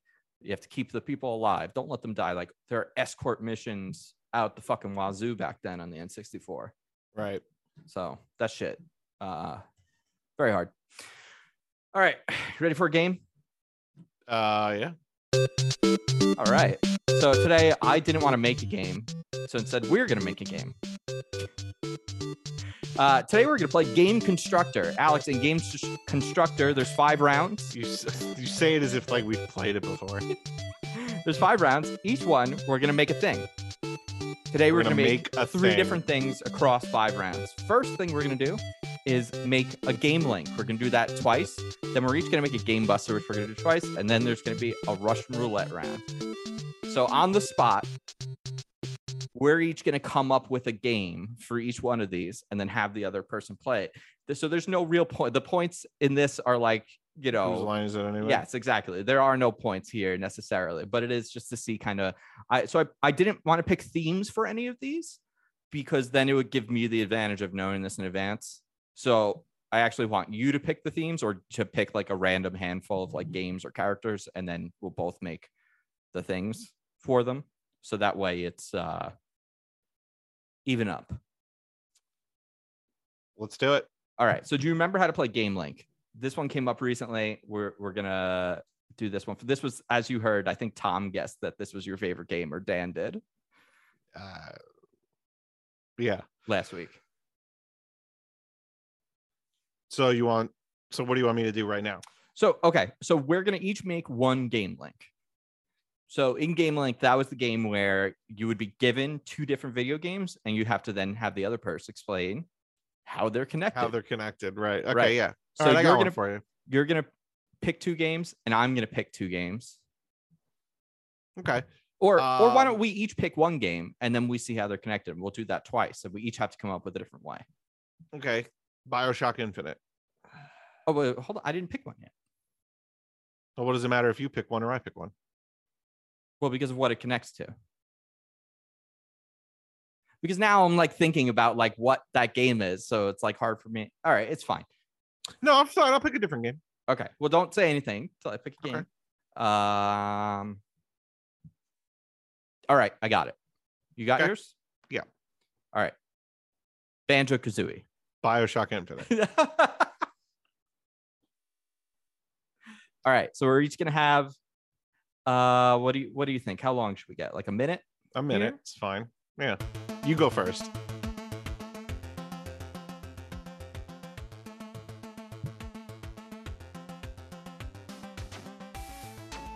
Almost sounds like a Tears for Fears song. but like even more retro.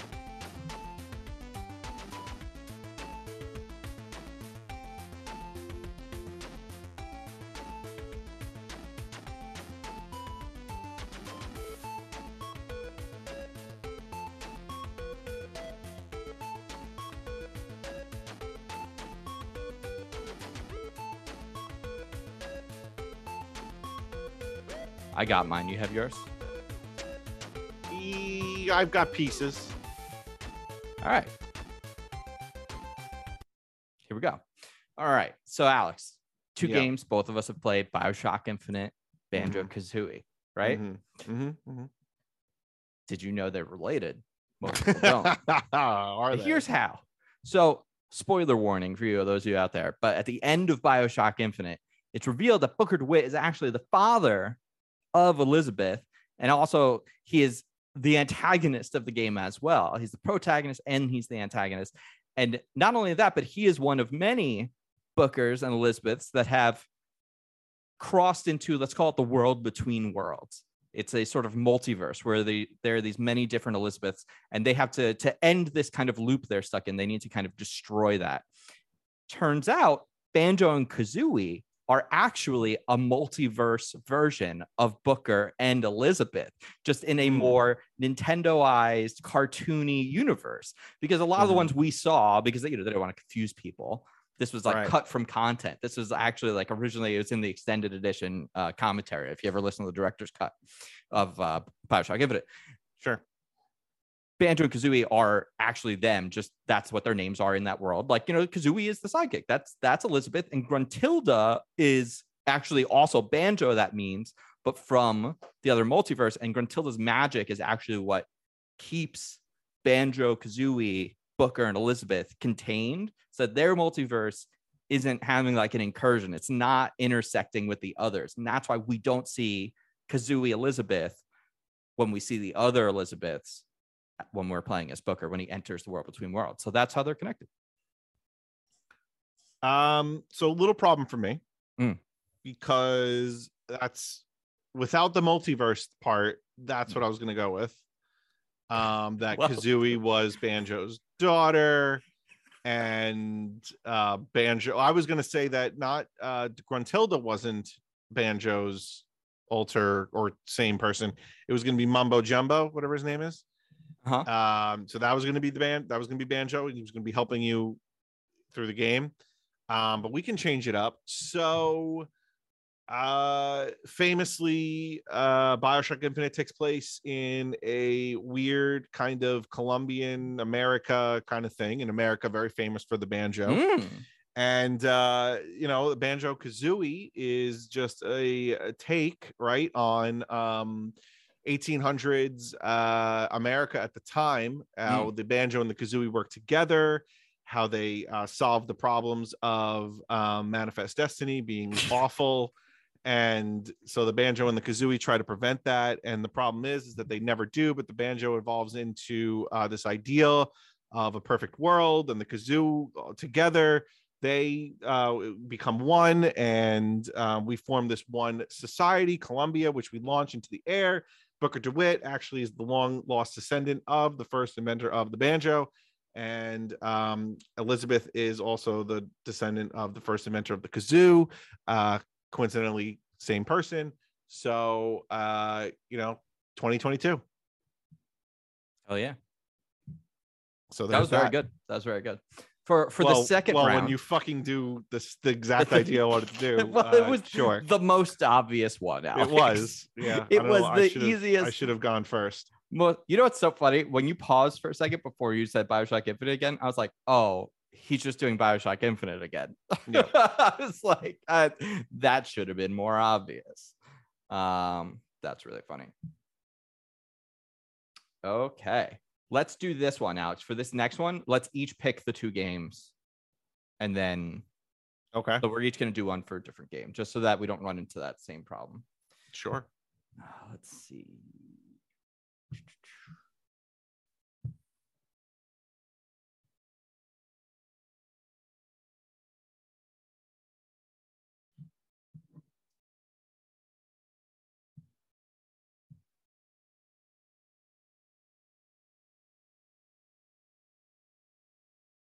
All right, I got yours. Okay.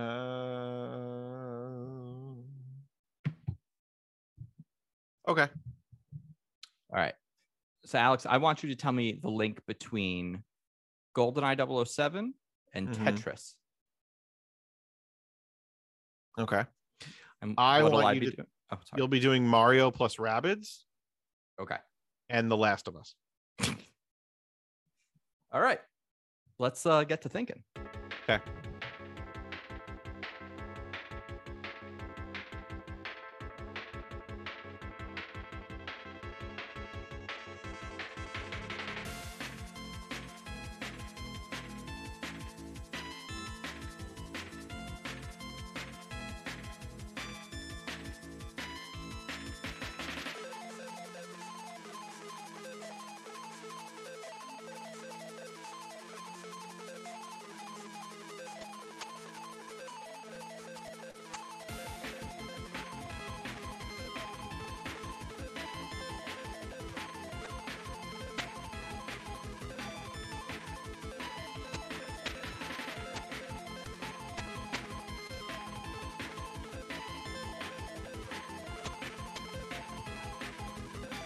I'm ready when you are. All right. All right, you go first this time. Man, this was tough. So did you know that GoldenEye and Tetris are related in this amazing way? So what actually is happening? So what actually happens when you play Tetris, right? Is you don't realize that it's actually you're stacking weapons for ammo in the guns in GoldenEye. That's why sometimes in GoldenEye, maybe not everyone saw this, right? Maybe it only happens to a few players, that the gun would jam because you weren't loading the gun correctly. So in Tetris, what'd you do? I thought I broke something. So in Tetris, what's actually happening is that the people playing Tetris are actually loading your guns in GoldenEye during multiplayer. So you can only play GoldenEye when people are playing Tetris. And if people create a line in Tetris where it disappears, that's how you know they filled a ammo cartridge for you. All came to a head in 2001 when everyone stopped playing Tetris, and ipso facto, no one could play GoldenEye anymore. And that's why the GoldenEye kind of fell off, because there was no one playing Tetris to load their guns for them. Wow. That was pretty good. Was it? Because that sounded no, it was awful. No, it's actually pretty good for the reason that, like, so when you choose them, right? Did you like have any basic idea, like when you chose mine? Oh, because when I chose that one, I was just like, oh, there's like an easy way to do this, I think. And then you went in a completely different direction. What's your easy way? I was just gonna go with like, well, the Tetris blocks are part of the puzzle that you have to decipher in GoldenEye to like deactivate the bombs, and like you have to move the blocks around. Like, no. I was just like, oh, there's like an easy way, I think, to do this. You went a very different direction that I never could have anticipated. Well, I gave you two games that I thought were ridiculous. Well, speaking of two games that you think are ridiculous, Alex, I'm about to blow your mind. Okay, go ahead. Unlike those who get their brains blown out after they've been infected by the cordyceps virus that's ravaged the world in The Last of Us, turning many, unlike Joel and Ellie, into a, let's call them zombie-like state. Okay. It turns out, I don't know if you're aware of this, but mainstay from the Mushroom Kingdom, Mario, and his brother Luigi, also from New York. They're a couple of paisanos. They're plumbers. They like to go down. Plumbers. They like to go plumb. And I don't know if you're aware, but a great series, Mario plus Rabbids, it actually wouldn't exist if not for The Last of Us. Because in the world of The Last of Us, and this is actually why we're getting the TV show, by the way, because it's going to illuminate this truth to the rest of the world. I'm calling it now. Sorry to spoil everyone on The Last of Us TV show, which is a prequel to the games. Sorry to spoil y'all, but turns out Mario and Luigi were they were in New York at the time when shit went down. But they, like one of our main characters, is actually immune from being taken over by the fungus. Except they made one little mistake. They didn't realize that they still had the infection, but it was benign. Okay. So it did infect them, but they're fine. Like it's not turning them into anything. Okay. They were like, we got to get out of here. New York's gone to shit. The sewers are a better place. They go in the sewers, head back to Mushroom Kingdom. That's how they go back and forth. New York, Mushroom Kingdom. Okay. Yep. Couple of ants hitch a ride. Bring couple of ants. Ants. Okay. Yeah, they hitch a ride. That's that's where the cordyceps fungus evolved from the ants, right? Mm-hmm. And their DNA from the cordyceps fungus that they're benign to mixed with the fungus. And rabbits, I don't know if you know this, but rabbits themselves eat ants. It is actually one of the things that they'll eat. They eat a variety of insects. Okay. They ate an ant that had bit Mario and had bit Luigi. And that's where Rabid Mario and those are actually Last of Us infected cordyceps rabbits in the Mushroom Kingdom that had previously infected Mario and Luigi. So it's spliced with their DNA. That is crazy. And because of that, they're not actually trying to kill Mario and Luigi. They're fighting alongside him against the other beings in the rabbit world who are, they're anti-cordyceps. They're cordyceps phobic, if you will.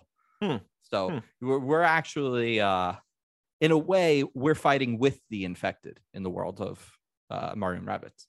So go. That's great. Love it. That's good. I'm in. I bought that. All right, Alex. Next up, we're going to do a Russian roulette. Hit me. All right.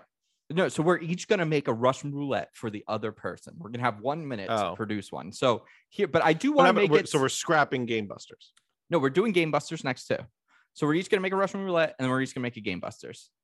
Okay, fine. So to make it even up, let's pick whether it's going to be like a character or an item or a game. And then if it's a game, we're going to be like, all right, we each have to do a Russian roulette for a Nintendo game. If it's a character, then we'll pick the franchise. If it's a character or an item, we'll pick the franchise. That's going to be easy. All right, fine. We'll pick at least like the publisher. Like I think it's what's more interesting here is like how we come up with different things for a similar thing. Obviously we don't want to actually have the exact same thing that we're picking, but we'll never know. All right, well, let's do a Nintendo thing. Do you want to do a character, game, or item from a Nintendo game? Let's do it that way. We'll do a game. Okay. So we're each going to pick a game from Nintendo. So you have to do, it's only 5 clues because the 6th clue, that's it. You're out. There's no extra clues you've lost because Russian roulette, that's got the bullet in it. You're dead, game over. That's no more. Sure. So you just got to come up with 5 clues that are supposed to get easier as they go. So it starts out the most obscure to the hardest. We're going to give ourselves about a minute or so. We're going to play a little music.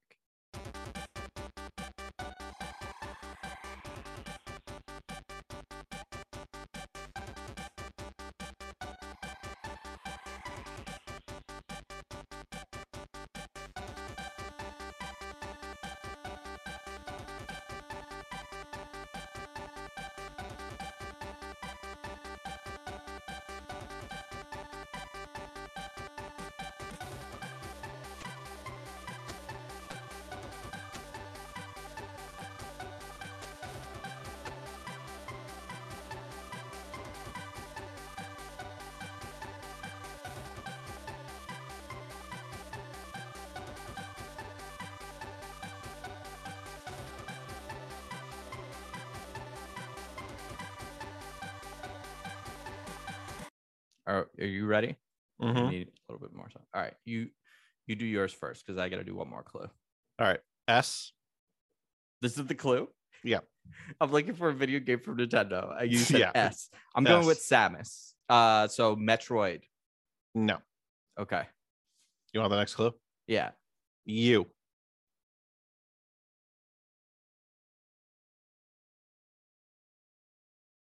Super Mario Brothers?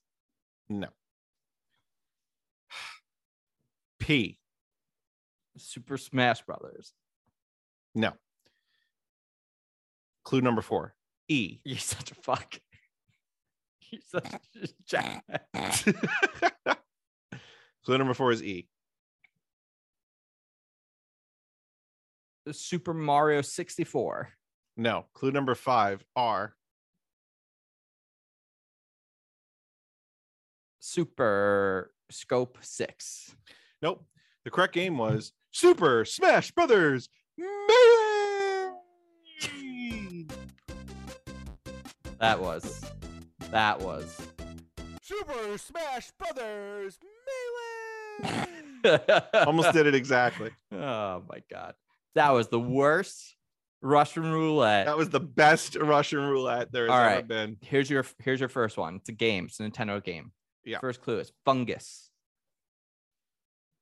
Okay.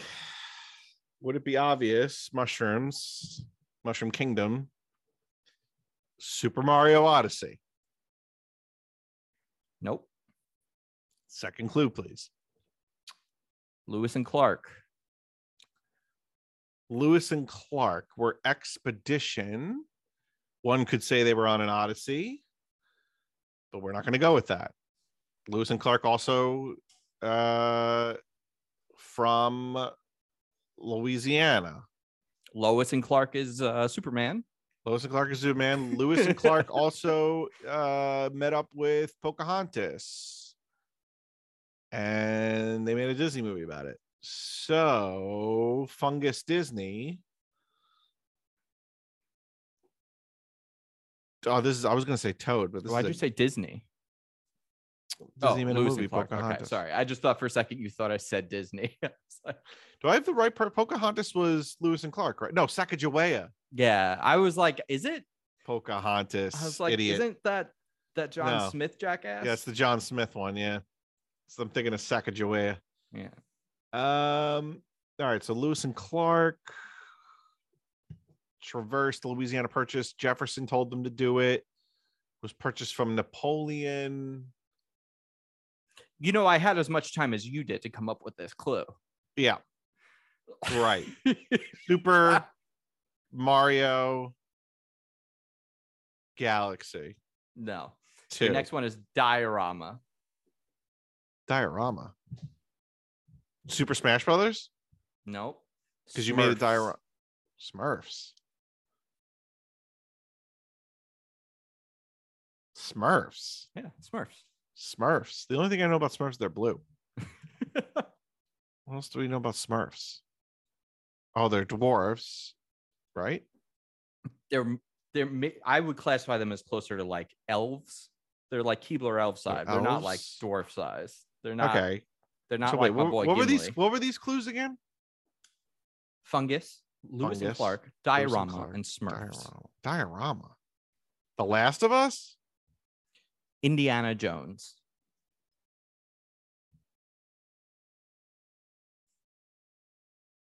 Tomb Raider? It's a Nintendo game. Oh, right. Toad's Treasure Tracker, whatever. Captain Toad's Treasure Tracker is the correct game that we're looking for. What's with the Smurfs? Because Toad and Toadette, all of the Toads are small, and they wear the little hats, the little caps. All right. And they live in mushroom houses. Yeah, I got it.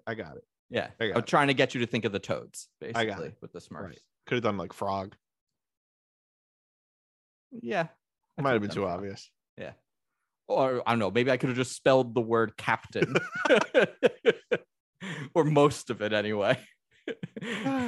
Capped. Jackass.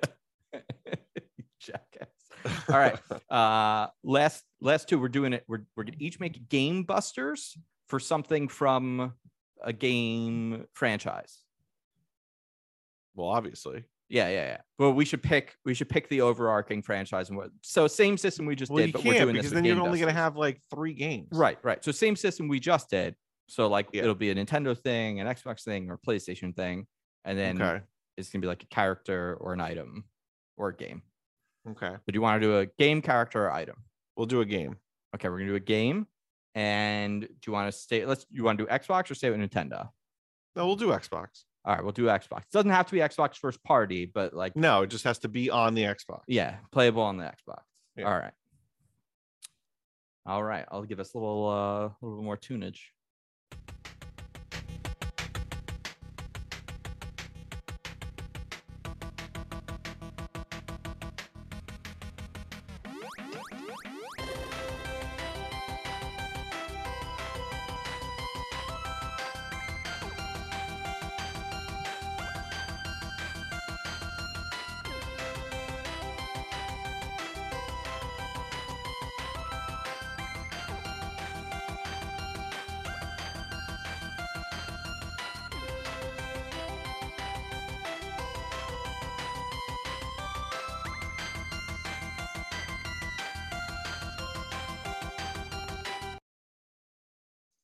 All right. I'm good too. Right. How about we each read each other's? That way we could think about them at the same time for a little bit, and then we'll take turns guessing. Wait, what? Well, you read yours to me, and then I'll read mine to you. So that way we can spend a little bit of time thinking at the same time, just so that we don't stretch this out. So we're going to do one more of these, and then that's it. All right. So mine is that resplendent klepto. That resplendent klepto golfer got away in his cart after he hit that golf shot. Watch out. Can you say it one more time? That resplendent klepto. Resplendent. Yeah, that resplendent klepto golfer got away in his golf cart after he hit that shot. Watch out.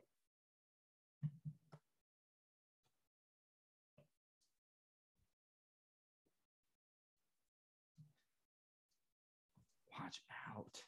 This is Xbox. All right. He has a lot of potential, but he's yet to convert it. If only he could get 4 in a row instead of wasting time on such a long journey. If only he could get 4 in a row. Yeah. He has a lot of potential, but he has yet to convert it. If only he could get 4 in a row instead of wasting time on such a long journey. Oh, are we going to tell each other how many words the game is or how many clues there are? We shouldn't do both because that both makes it too easy.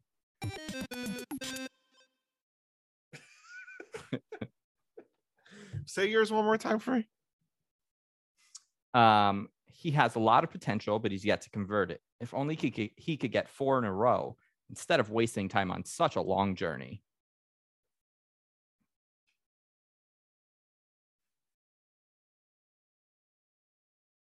Are we going to tell each other how many words? How many words? How many? Yeah, tell me how many words. Mine has 2 words in the title. 2 words in the title. Mine has 4. Okay, yours has 4 words in the title. He has a lot of energy. Wait. What'd you say? He has a lot of potential. He has a lot of potential, but he's yet to convert it. If only he could get 4 in a row instead of wasting time on such a long journey.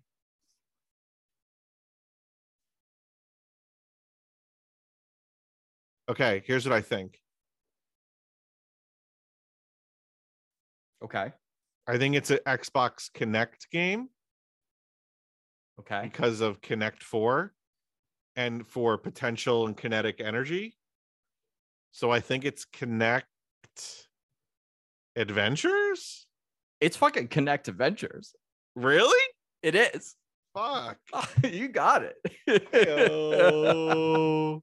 I don't know what to make of this nonsense. So, okay. So we're talking about a hot thief.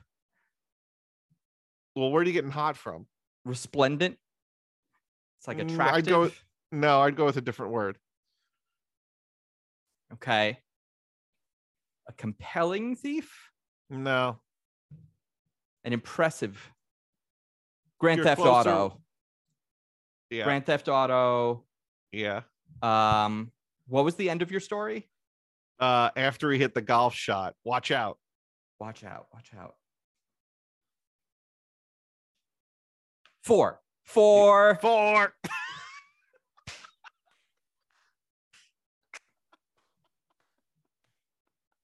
Very good. Very good. Also, I don't think Tom loves me as much as you think he does. No response. He must be from the cast. You know why though? What? He's schmoozing. Oh, that's right. Yeah, I forgot about you started telling me where he is. I was like, I'm probably wrong actually, because Tom loves tuna, but if there's anything Tom loves more than tuna, it's schmooze. Yeah, schmoozing. He is one of the schmooziest people I've ever seen, but he's very good at it. I'm bad at the schmooze. I'm not good at it. In comparison to Tom. Yeah, in comparison to other people, I'm good at it. I would say I'm mediocre. Tom is schmooze city. He will meet someone and be like, "Oh, well, let me get your number. Let's maybe there's something we could do together." It's the last thing I ever want to do is get somebody's number. He's very good at it. It's impressive. It's honestly a skill. It is a skill. He's clearly done it a lot. All right. One more. All right. You want to do Should we change it up from a game to a character? Sure, we'll do a good little character. Do a All right. character. What should we do here? You pick. I don't care. I picked the last one. All right, let's go back to Nintendo. All right. Nintendo character.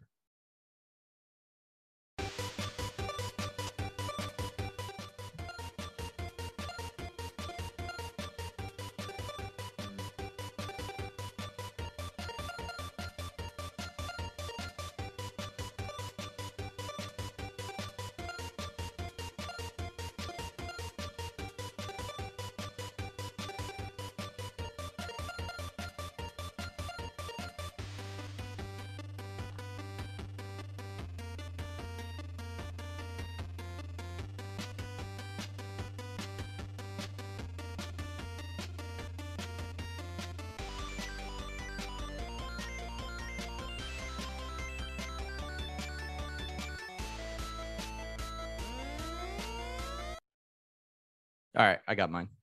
All right. You go first this time. All right. Oop, let me make one.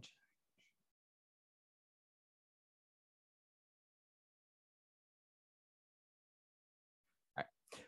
Just a little bend is fine. Don't be so formal. Remember, you're not here to make friends. Now get those patrons their meals. And grab me some of those chocolatey mints on your way back. Grab me some of the what?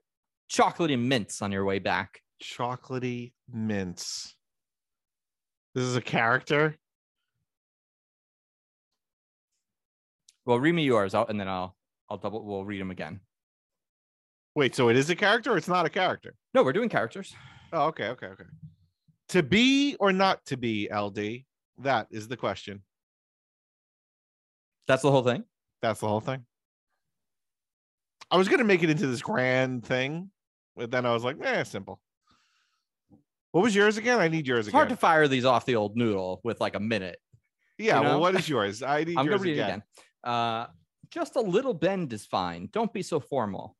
Remember, you're not here to make friends. Now get those patrons their meals and grab me some of those chocolatey mints. To be or not to be, LD, that is the question.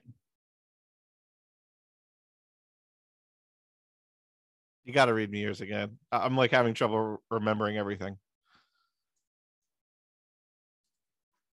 Just a little bend is fine. Don't be so formal. Remember, you're not here to make friends. Now get those patrons their meals and grab me some of those chocolatey mints. Fuck. Okay. To be or not to be, LD, that is the question. That is it. I don't have an answer yet, but LD is Larry David. I mean, I know it's Larry David. Maybe it's not in this instance, but like, what else is it? Wait. Okay. So yours is just a little bend is fine. Don't be so formal. Bend, don't be so. What does that even mean? That's like in my brain is not even understanding what that is. Just a little bend is fine. Yeah. Just a little bend, like. And then you're saying don't be so formal. The only thing I can think of that's not formal is casual, and then give it a little like. And then remember, you're not here to make friends. Now get those patrons their meals. Waiter. And grab me some of those chocolatey mints. To be or not to be. This is a Nintendo character? See, one of the things that makes this so tough is like to be or not to be. Well, am I looking for Shakespeare or am I looking for like the play that this is from? Or am I looking for like theater or...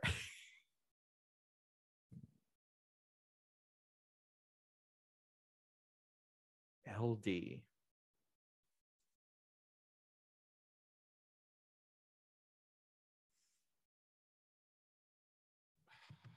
Is it because Hamlet holds the skull? Mm-hmm. It's probably not Skull Kid though. Could be Skull Hold Bowser. on, bend. What is it? What is the beginning again? Just bend a little bit. Bend it like Beckham. I was thinking. I mean, that's the first thing I'm thinking of. Just a little bend is fine. Don't be so formal. Bend is fine. Hold on. Stop right there. Just a little bend is fine. Just a little bend is fine. Don't be too formal. So don't be too So you want like something that's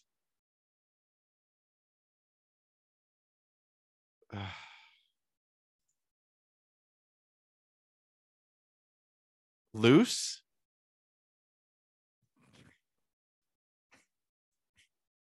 How many? What's funny is I think maybe you should just move on to the other parts of this one. Okay. Remember, you're not here to make friends. Now get those patrons their meals. And grab me some of those chocolatey mints. What are chocolatey mints? They're just dessert, right? Candy. So candy. Crush? It's a character from Nintendo. Let's go to yours for a minute. All right. So to be or not to be, this is either you want me to say Shakespeare or Hamlet. It's like, maybe. I don't know what else you could be asking for me to say here. LD, that is the question. Larry David, Curb Your Enthusiasm. Hamlet, Curb. Hamlet, Larry. Are there ham? Like, am I looking for a character that's kind of like a pig? LD. Could that be like Luigi's Dong? Is it to be or not to be Luigi's Dong? I don't. I'm just looking at a list of Nintendo characters. I'm looking at a list too. I'm like, what the fuck could this be?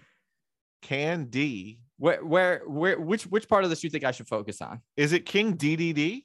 No, it's not King DDD. But does it end with D like candy? No. Ugh. Focus on the LD. Forget the Hamlet and the Shakespeare. Is it not Larry David? It is. Okay.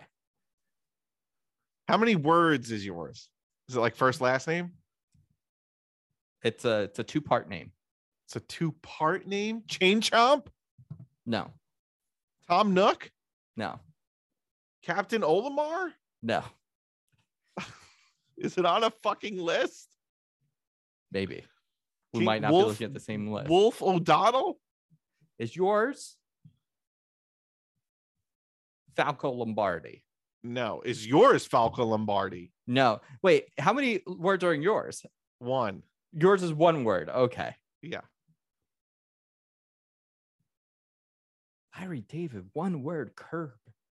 Larry. Baby David, Mario? Larry. HBO. Nope. Oh my God. This is tough. It's not. All right. Should we just all right, walk me through yours. I'll walk you through mine.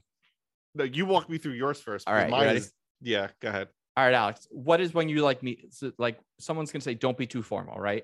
So casual. You're telling someone, right? But you're also telling someone something before they're actually with the people that, right? They're gonna be. If I said to you, like, hey, when you go in there, don't be too formal, right? Like, okay. I'm talking about your interactions that you're going to have. So when you're saying don't be too formal, like just a little bend, we're talking about bowing. So he's saying like, just give a little bow. A little bow. Another term for waiter. That is the most. Another term for waiter, because you saw on Larry David, right? Remember that he has the whole thing about bowing. You get the big bow, the little bow. You got go ahead. So it's just a little bow. Servers. Servers. So bow, serve. Junior mints. Oh my God. Bowser Jr. And this one I thought you would get because of the chocolate mints, just because of the Seinfeld. I'm like, no, I didn't put the junior mints together. Junior mints would pop into your head when you heard chocolate mint. No, nope, didn't happen. So this one, right? Yeah. To be or not to be, LD. Okay, that is the question. So what to be or not to be? That's part of the really you want to be, right? You would think. Okay. You would want to be, okay? And LD, right? Where's he from?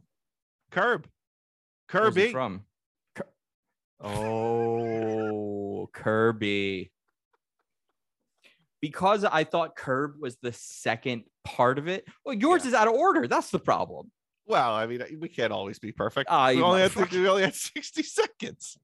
Oh my God. That is. I guess I could have said LD, to be or not to be. What say you? That was pretty good. I can't believe Tom didn't get back to you in time. It's pretty rude. Yeah, it's pretty rude. I guess he doesn't love you as much as I thought. No, I'm on the outs. Where are you when you're on the outs? Tuna Targaryen on PlayStation and Twitter, and Tuna Space Targaryen on Xbox.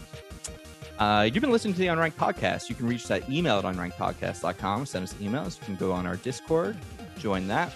Links in the show notes. We also have a phone number. It's 805-RETUNYA, RETUNYA. I'm Christian Humes. And forever and always is the Unranked Podcast. Stay unranked. Suck it, suck it, suck it, suck it.